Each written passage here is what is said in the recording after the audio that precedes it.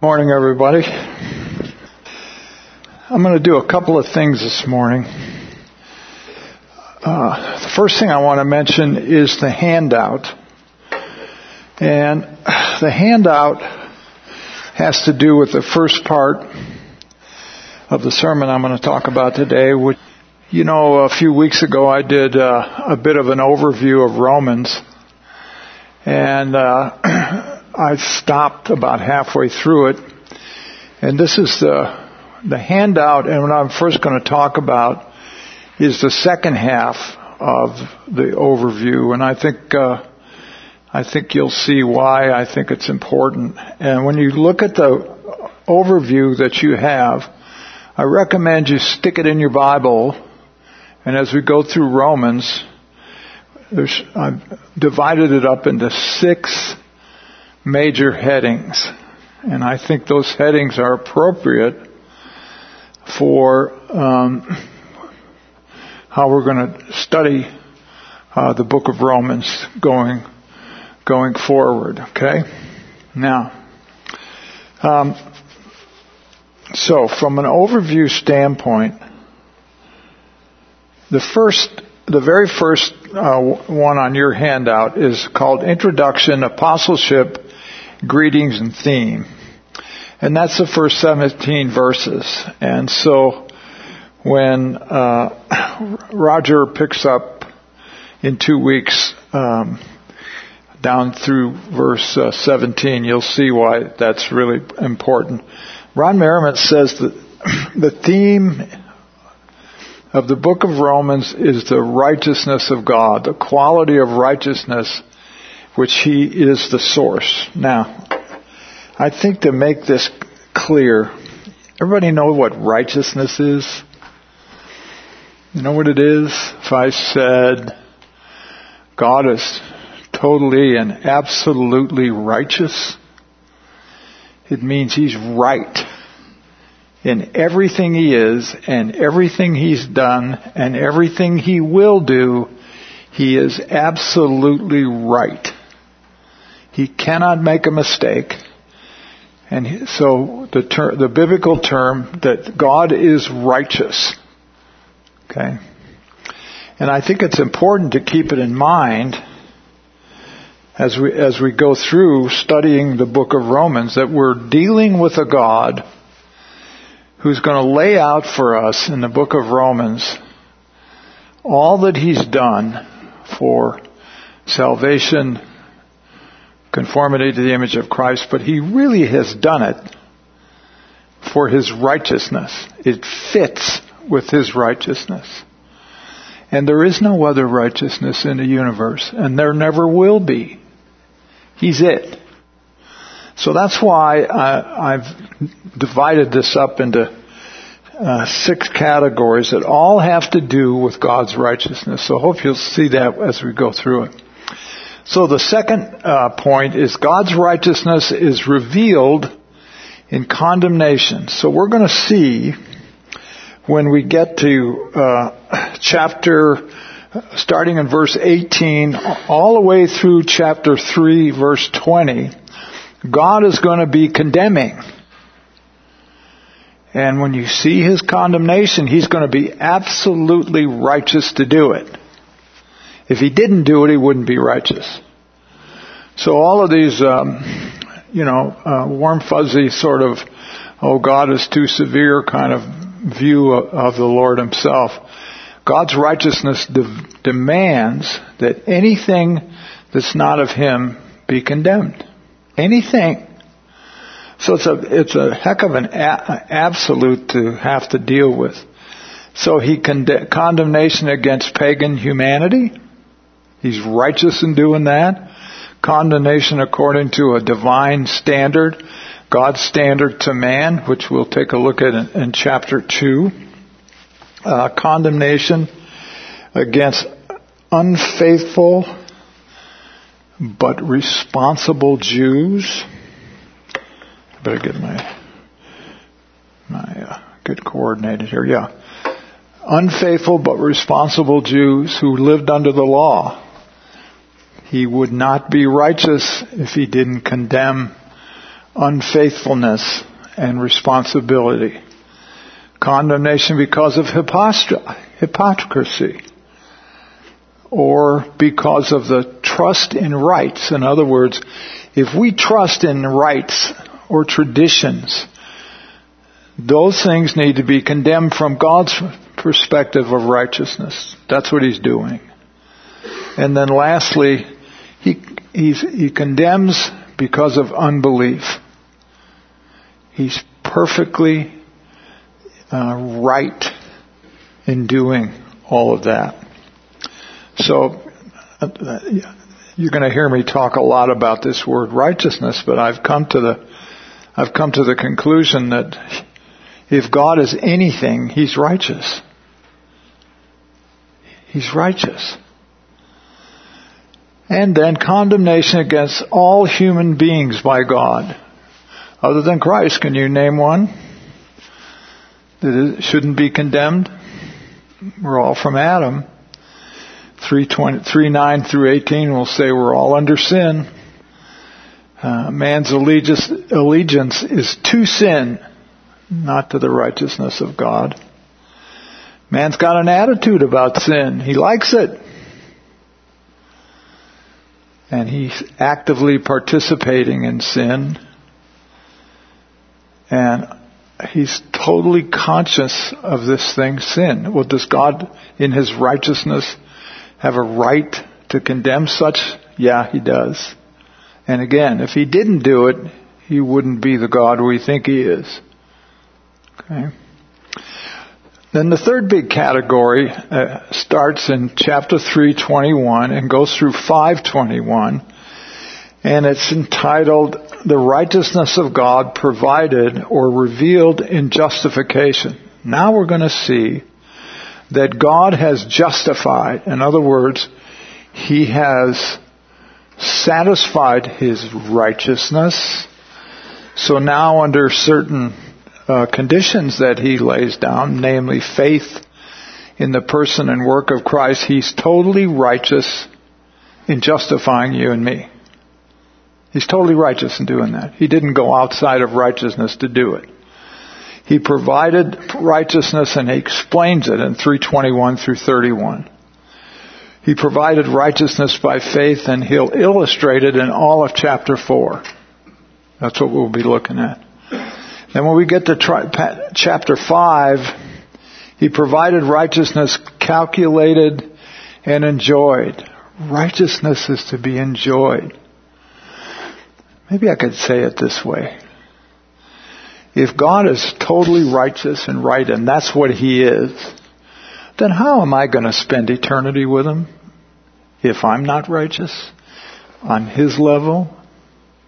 Point is, I'm not. Unless somehow, through his work, I become the righteousness of God in Christ. I'm in. Okay? So,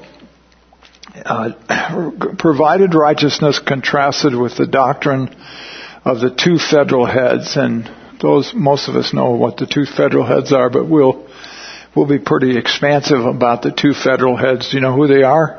Who are they? Who are the two federal heads of races? Adam and Christ. These are the two most important men in history. I know you thought the quarterback of the Broncos was really important, but he's not. The president's important. No, he's not. Adam and Christ. That's it. And then category number 4. God's righteousness is produced or revealed in sanctification. And that's chapters 6 through 8. Now, little explanation here. The Reformed theology people, when they get to chapter 6 of Romans, 6, 7, and 8, they're still talking about sanctification or salvation. They don't make the jump, and it's not a jump, to the idea of sanctification. Well, what does sanctification mean? It means to be set apart by God for his own use. He took you and me when we believed, and he set us apart for his own use. And so we find out that we were set apart by him. We find out that we have two natures. that we have the nature of Adam and we have the nature of the resurrected Christ. But then we start to learn these really cool things called positional truth. That I'm in Christ. And that's a position, whether I know it or not, whether I believe it or not. But as I believe in the person and work of Christ and I'm one of His, I have a position in union with the glorified Christ. And then from 6:11 to 14, there are certain attitudes that go with this set-apartness, this sanctification. And then from 6:15 to 23, and I almost changed one word here, but deliverance through yieldedness illustrated. This sentence from Merriman sounds like that yieldedness is the thing that triggers deliverance. I don't think it is. I think it's one, understanding the truth. And truth, two, is believing the truth and resting by faith in what He tells us. Is yieldedness part of that? Yeah, it is. But it isn't, there are believers that go around and say, well, if I yield, all this good stuff's going to happen to me. No, I yield because I know and I trust God about what He has told me. I believe Him. Okay. And then when we get to good old chapter 7, which we talk a lot about, we have conflict. Number 1 is the law and the believer, the first 6 verses. What is the believer's relationship to the law that God gave to Moses and the Jews? Does he have a relationship? And then the next part from 7:7 through 13, it tells us that the very principle or impetus of sin is, guess what? It's the law. So if you want to be under the law, what are you doing? It's like you're putting yourself in a situation where there's a guy with a cattle prod with sin and he keeps poking you in the back and you keep sinning. The harder you try, the worse it gets. And then we talk more about the law and the two natures. Was the law given to the old man? Was it given to the new man? Is Christ under the law? We'll find out about that in the end of chapter 7. Then, in chapter 8, we start to talk about positions and possessions of the believer by the Holy Spirit. And we start to focus in on the work of the Spirit. What's He doing? What is He doing? The contrast of the Holy Spirit and the law. The contrast of the Holy Spirit and our flesh. There's a conflict with the flesh in verse 5. There's a condition of the flesh in 6 and 7. And then in chapter 8, verse 12 through 17, there's a witness. The Spirit persuades us. He witnesses to us things. Okay. Category number 5 is God's righteousness revealed in sovereign choice. And it's perfect because as you go through Romans, at some point you're going to say to yourself, well, God made all of these promises to the Jews. He's going to give them land and He's going to on and on it goes. So what did He do? Just had enough of their nonsense and put them aside? And now He's just going to deal with Christians? Answer, no. He made the choice, He made the promise, and He's going to fulfill it because His righteousness demands that He do so. You see that? So He does have sovereign choice. And He does have administration over Israel. And He is in a position to talk about the abomination of Israel and talk about their problems. And their what I would call their adulterous behavior. God's choices are applied. In other words, from 9:30, and by the way, this God's sovereignty over the Jews is 9, 10, and 11. So in 9:30 through 10:21, there's an admission about Israel's stumbling. And he talks about, well, they stumbled, but I'm going to take care of that. And then he starts talking about in chapter 10, verse 8 through 13, confessions of a working faith. Does it work? Does it work for the Jew? And then how about the future of Israel? What's going to happen with them? The scope of Israel's rejection is God's through Israel, chapter 11, verse 1.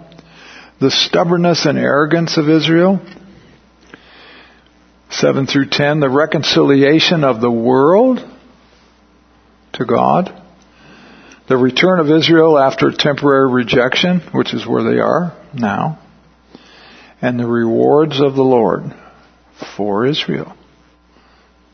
Under righteousness, do you have the right to reward? Yeah, he does.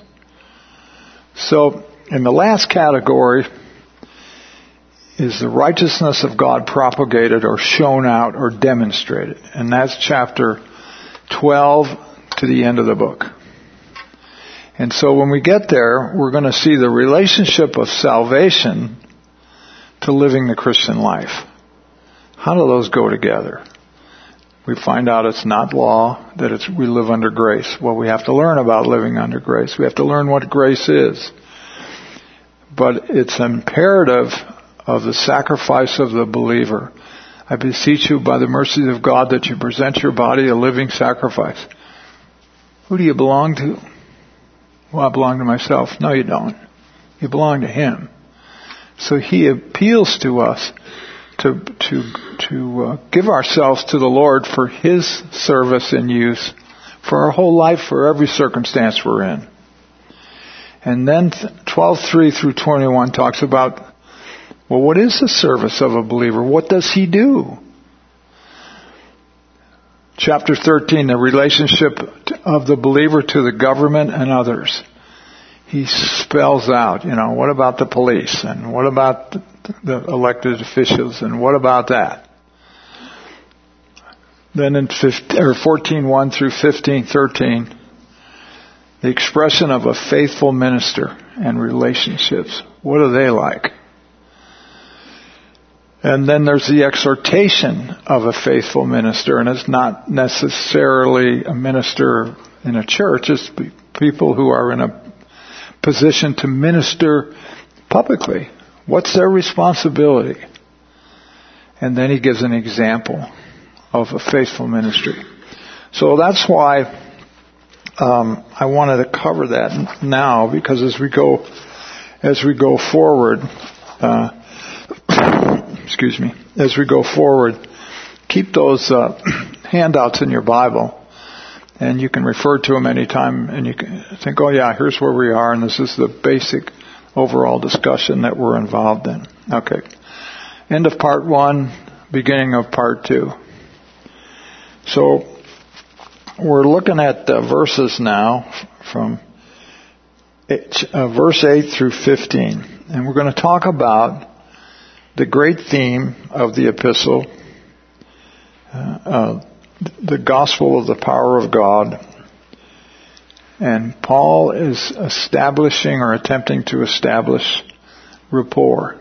Now listen to Chester McCauley about this, and it was interesting what he had to say about a couple of things. He talked about the verbs. Paul is telling the Romans, well, let me tell you what I'm thinking or what I'm doing. I thank my God for you. I serve God in my spirit. I pray for you always. I want to come and see you. I long to share some gift. I long to share some gift with you. So that we might be encouraged together. I am under obligation to you, and I'm eager to preach the gospel to you. So he wants to do all of those things with them. And so that's how he starts out encouraging them. So in verse 8 he says, first of all, I thank my God through Jesus Christ for you all, because your faith is being proclaimed throughout the whole world. The first point is that he thanks God for what? For their faith. And when he's talking about proclaiming their faith through the whole world, where are these people? They are in the center of civilization. They're in the city of Rome. And in this time in history, nothing happens really much that doesn't go through Rome. And so these believers had developed a reputation for their strong faith. And, sometimes they were going through persecution, sometimes they weren't, but their strong faith. And he always, if you find it, Paul always thanks God for any grace that he found anywhere. Because grace is the kind of thing you're thankful for. He looks at all who are in Christ through Christ's eyes, because your faith is spoken of throughout the world. How cool would it be if somebody wrote us a letter and said, boy, you guys at Holly Hills, I'm so thankful that your faith is spoken of throughout the world, or throughout Denver. You don't hear that much anymore. You don't hear about somebody or some group of believers. Their faith is spoken of, or it's broadcast, or it's announced, and in this case, through the whole Roman Empire. It's really kind of cool when you think about it. God sees to it that a real work of His Spirit is published. Now, we might see it in individual cases. We might see it in under certain circumstances. But the Christians in Rome published through the Roman Empire about their faith. If you look at 1 Thessalonians 1:8, Paul says to the Thessalonians, hard word to say, for the word of the Lord was sounded forth from you, not only in Macedonia and Achaia, but also in every place your faith towards God has gone forth, so that we have no need to say anything.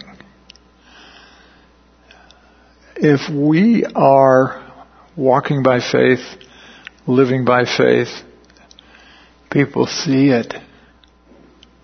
It's demonstrable. You don't have to say anything.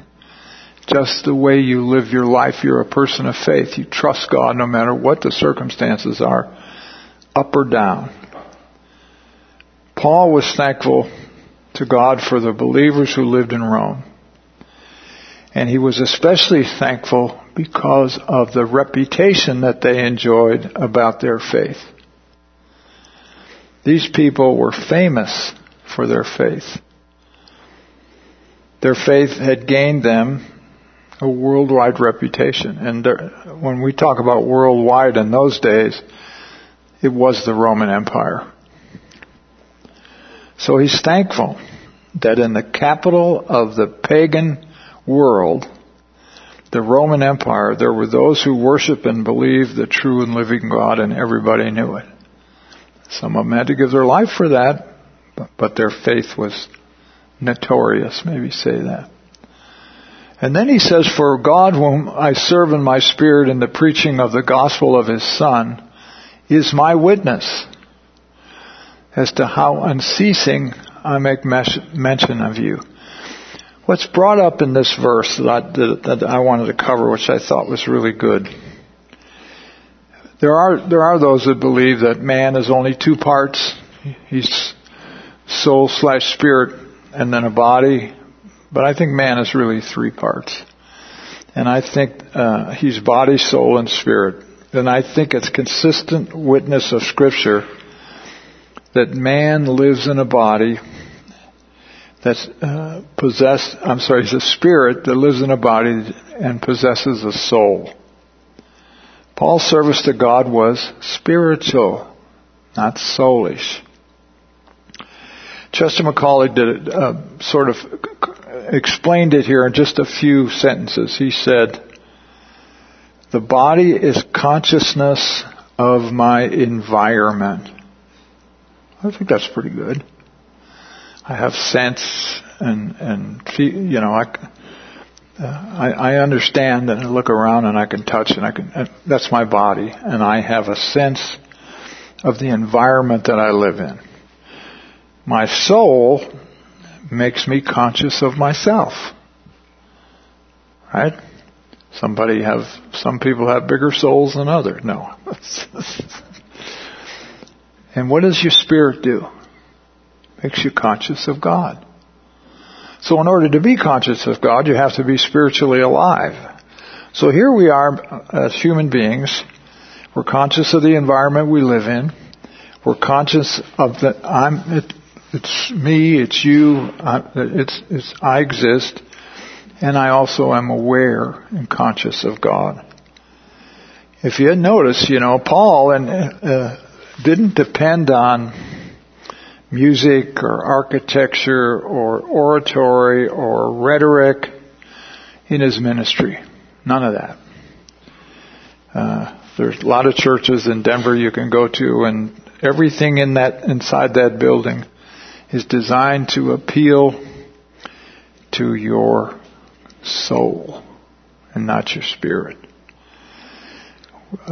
He didn't hold inspirational meetings. He didn't arouse the emotion by mystic resolves. He didn't do that. He served God directly in his spirit. And I think one of the big protections that we have as believers is the fact that we're spiritually alive and we can detect what's of the Spirit of God and what isn't, what's holy. The Holy Spirit ministers to us, and that's how we know which is of the Spirit. The spirits of the hearers were all born again. You're all born again. Your spirits are alive. The Spirit witnessed to their spirits that they were the born ones of God. You ever sat down at some point in your Christian life and the Holy Spirit witnessed to you that you were a born one of God, that you were saved, that you did belong to Him? That's the witness of the Spirit. So, Paul was serving not outwardly in forms, as in Judaism, but in intelligent service. Maybe I should say it this way: intelligent spiritual service. That is, knowing the Lord and knowing God directly by the Holy Spirit. Verse 10. Always in my prayers making request, if perhaps now at last, by the will of God, I may succeed in coming to you. Notice a couple of things here. One, his prayer was always subject to God's will. You find yourself in a predicament and you really want to force your will on God to fix whatever is your problem. I would love nothing better than not to have this backpack, but that's what we're going with now, and we're going to stay with it until God's will goes someplace else. Maybe I get a different color one. I don't know. So, was it God's will that Paul go to Rome? Yeah, it was. But how he got there was something he didn't really know yet. So, Paul made a specific prayer request over and over about going to Rome. But notice that when we looked at 2 Corinthians 12, when he had the thorn in the flesh, he went to the Lord 3 times about a specific thing that was bothering him. And after the second one, he said, well, I'm going to stop asking for mercy, and I'm going to revel in God's grace, and I'm just going to live in God's grace because I've discovered something by going to God about this, that when I'm weak and I'm strong, I'm going to live in that grace. This is different. He knows he's supposed to go to Rome. It sounds like he talks to the Lord about it all the time, and he wants the Romans to know, I'm trying to get there, and I'm talking to the Lord about it, so we'll see what happens. So, there's no detail in your life or my life that's so small that you can't make it a matter of prayer. And I don't care how small it is. If God is concerned about feeding the sparrow or about clothing the lily, then He certainly is concerned about whether Paul is going to get to Rome and how he's going to get there. Now I think this verse in here is kind of a cool thing because it deals with how we live today. He says in 11, "For I long to see you, so that I may impart some spiritual gift to you, that you may be established." Longing to see them. Longing to see them. So that he could do what? He could convey to them some spiritual gift for their being built up. This sounds like, well, I'm the guy who knows it all and I'll come and set you straight. No, that's not what he's saying. He's saying, look, I'm the apostle who has been called by God and has been trained by God, and God has revealed to me things that of marvelous grace that you probably don't know, and I can't wait to come and tell you about it, and we can share it. Some spiritual gift in establishing. When we talk about from a spiritual standpoint and spiritual growth, what do you think establishing? That's a really interesting word, don't you think? If I say to you, the whole reason that we do what we do is so that we might be established. You know what that word means? It's a great word. It means to just understand who you are, where you are, and what you have in Christ, and you're settled down about it. You're okay with it. You're fine with your position in Christ and all of the blessings, and you expect God to bless you all the time. And you even look at sufferings as blessings from God. You're established. There isn't going to be a whole lot from the world that's going to move you off of that establishment. So Paul knows that if he can get to Rome and spend some time with these Romans, he can help them get established. Okay? So when he says that impart some spiritual gift to you, what do you think he means by that? I can tell you what he doesn't mean. He doesn't mean 1 Corinthians chapter 12 where he's got in his satchel all of the spiritual gifts of the Spirit and he's going to start handing them out.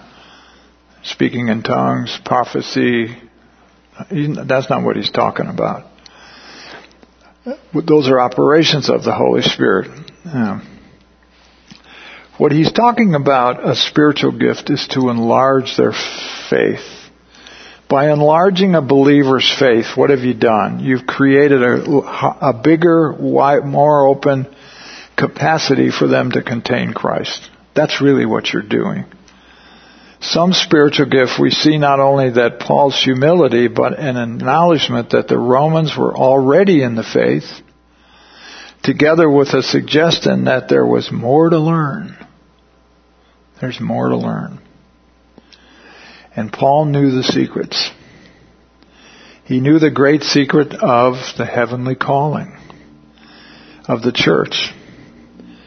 He could write to the saints, or when he was with them, he could begin to elaborate on the heavenly position. They're members of Christ's body. I think they probably already knew that, but they're heavenly creatures. In creation and calling and character, they didn't know all the facts, and Paul was the guy with the facts. This heavenly truth was not fully developed in Romans, and we won't see it in the book of Romans because Romans stays on the ground. We have to get to Ephesians before we take off for heaven. It has to do with a righteous man, a righteous human being functioning righteously here on the planet. Now, that is that we may be encouraged together with you while among each other, of us that by the other's faith, both yours and mine. So Paul will be blessed by observing a strong faith, and he will bless them by expanding their knowledge. Now, this is a question that you have to answer for yourself. Do you have at least one person in your life, believer, that you can sit with every once in a while and you know that they are expanding your faith and you're expanding theirs? because you're talking about the Lord Jesus, and it's not a formal Bible study. Christ is just the center of what you do, and some knowledge you have, you're imparting to them, and some knowledge that they have, they're imparting to you.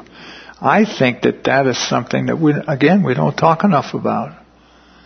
It's really an important part of the Christian life that we get together with one another and we share, because none of us have it all.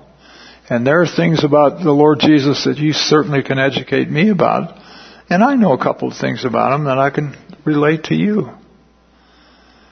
And their blessings would be much greater because of the enormous gift and grace God had bestowed on Paul for them. He's got a lot for them, but he's humble about it.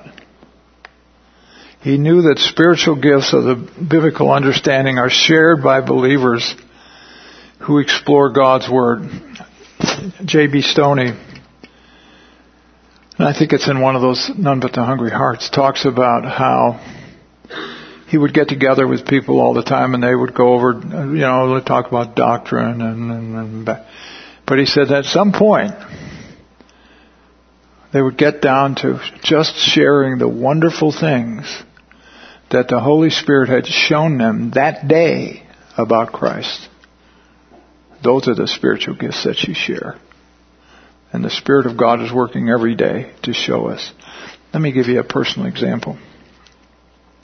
I'm in the hospital, and I'm trying to get out of there, but I got to get this. What do they call it? A pick put in, and it's right under here. That's what the backpack goes to, the pick. So this guy comes in my room, and he's kind of a 50-year-old nerdy guy, and I'm looking at him thinking, oh boy. So I said to him, "You're here to hurt me, aren't you?" He said, "Nope." So he starts doing his thing, and he's very careful, and he's very precise, and got 3 layers of gloves on. He's got the mask and the gown, and he's got a paper sheet over me. And he just happens to mention the Lord. And I responded. So for 35 minutes, while he's putting this pick in, we're sharing the wonders of Christ. So, do I know more than he does? Does he know more than I do? That wasn't the point. The point is we were sharing who the Lord Jesus is. And here's the cool part. Right after it was in and he was done and he's taking all this paper and shoving it in a plastic bag, in my room comes 4 or 5 infectious disease people from that department, and they're all talking that kind of thing, and I'm listening to them. But as the guy leaves the room, we make eye contact, and he knows that I know what we just did. We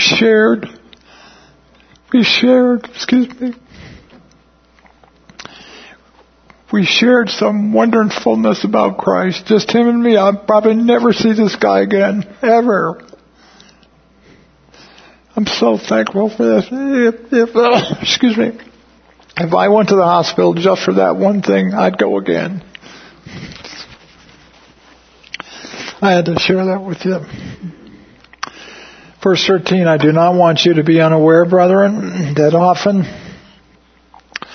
I had planned to come to you and was prevented so far so I may have some fruit among you also, even as among the rest of the Gentiles. So he has this desire because God has called him to teach and exhort and build up as many Gentiles as he can.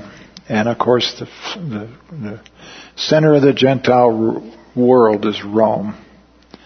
The characteristics of a true minister of Christ, he can't wait to do what God has called him to do. In the degree that this desire after fruit prevails, the servant of God is successful. That's what William Newell says. I thought, wow, that's pretty profound, because Newell was one of those guys, and we've all known different people in our lives that's really kind of what they were about. The desire after fruit prevails as the servant of God. Don't you love when you meet one of those people that they're a servant of God and that's all they do and that's all they think about? They may have a job, but they don't want to do anything else, to maybe put it that way. So then he says in 14, I'm under obligation both to the Greeks, barbarians, and to the wise and the foolish. Under obligation. He's a trusted bearer of the tidings of the infinite importance directly from heaven. And he's a debtor to all classes of men. Now let's define who the Greeks are. The Greeks in that society, we now have 45 genders and all this other stuff. We classify people in 1,000 different ways. He did it in 4 ways. If you were a Greek, you were somebody who spoke the Greek language and you were probably cultured. In other words, you had a degree. If you were a barbarian, you didn't know anything. You didn't know the Greek language. You didn't go to school, and you were uncultured. So here's all the Greeks are there, and all of the barbarians are sitting over there.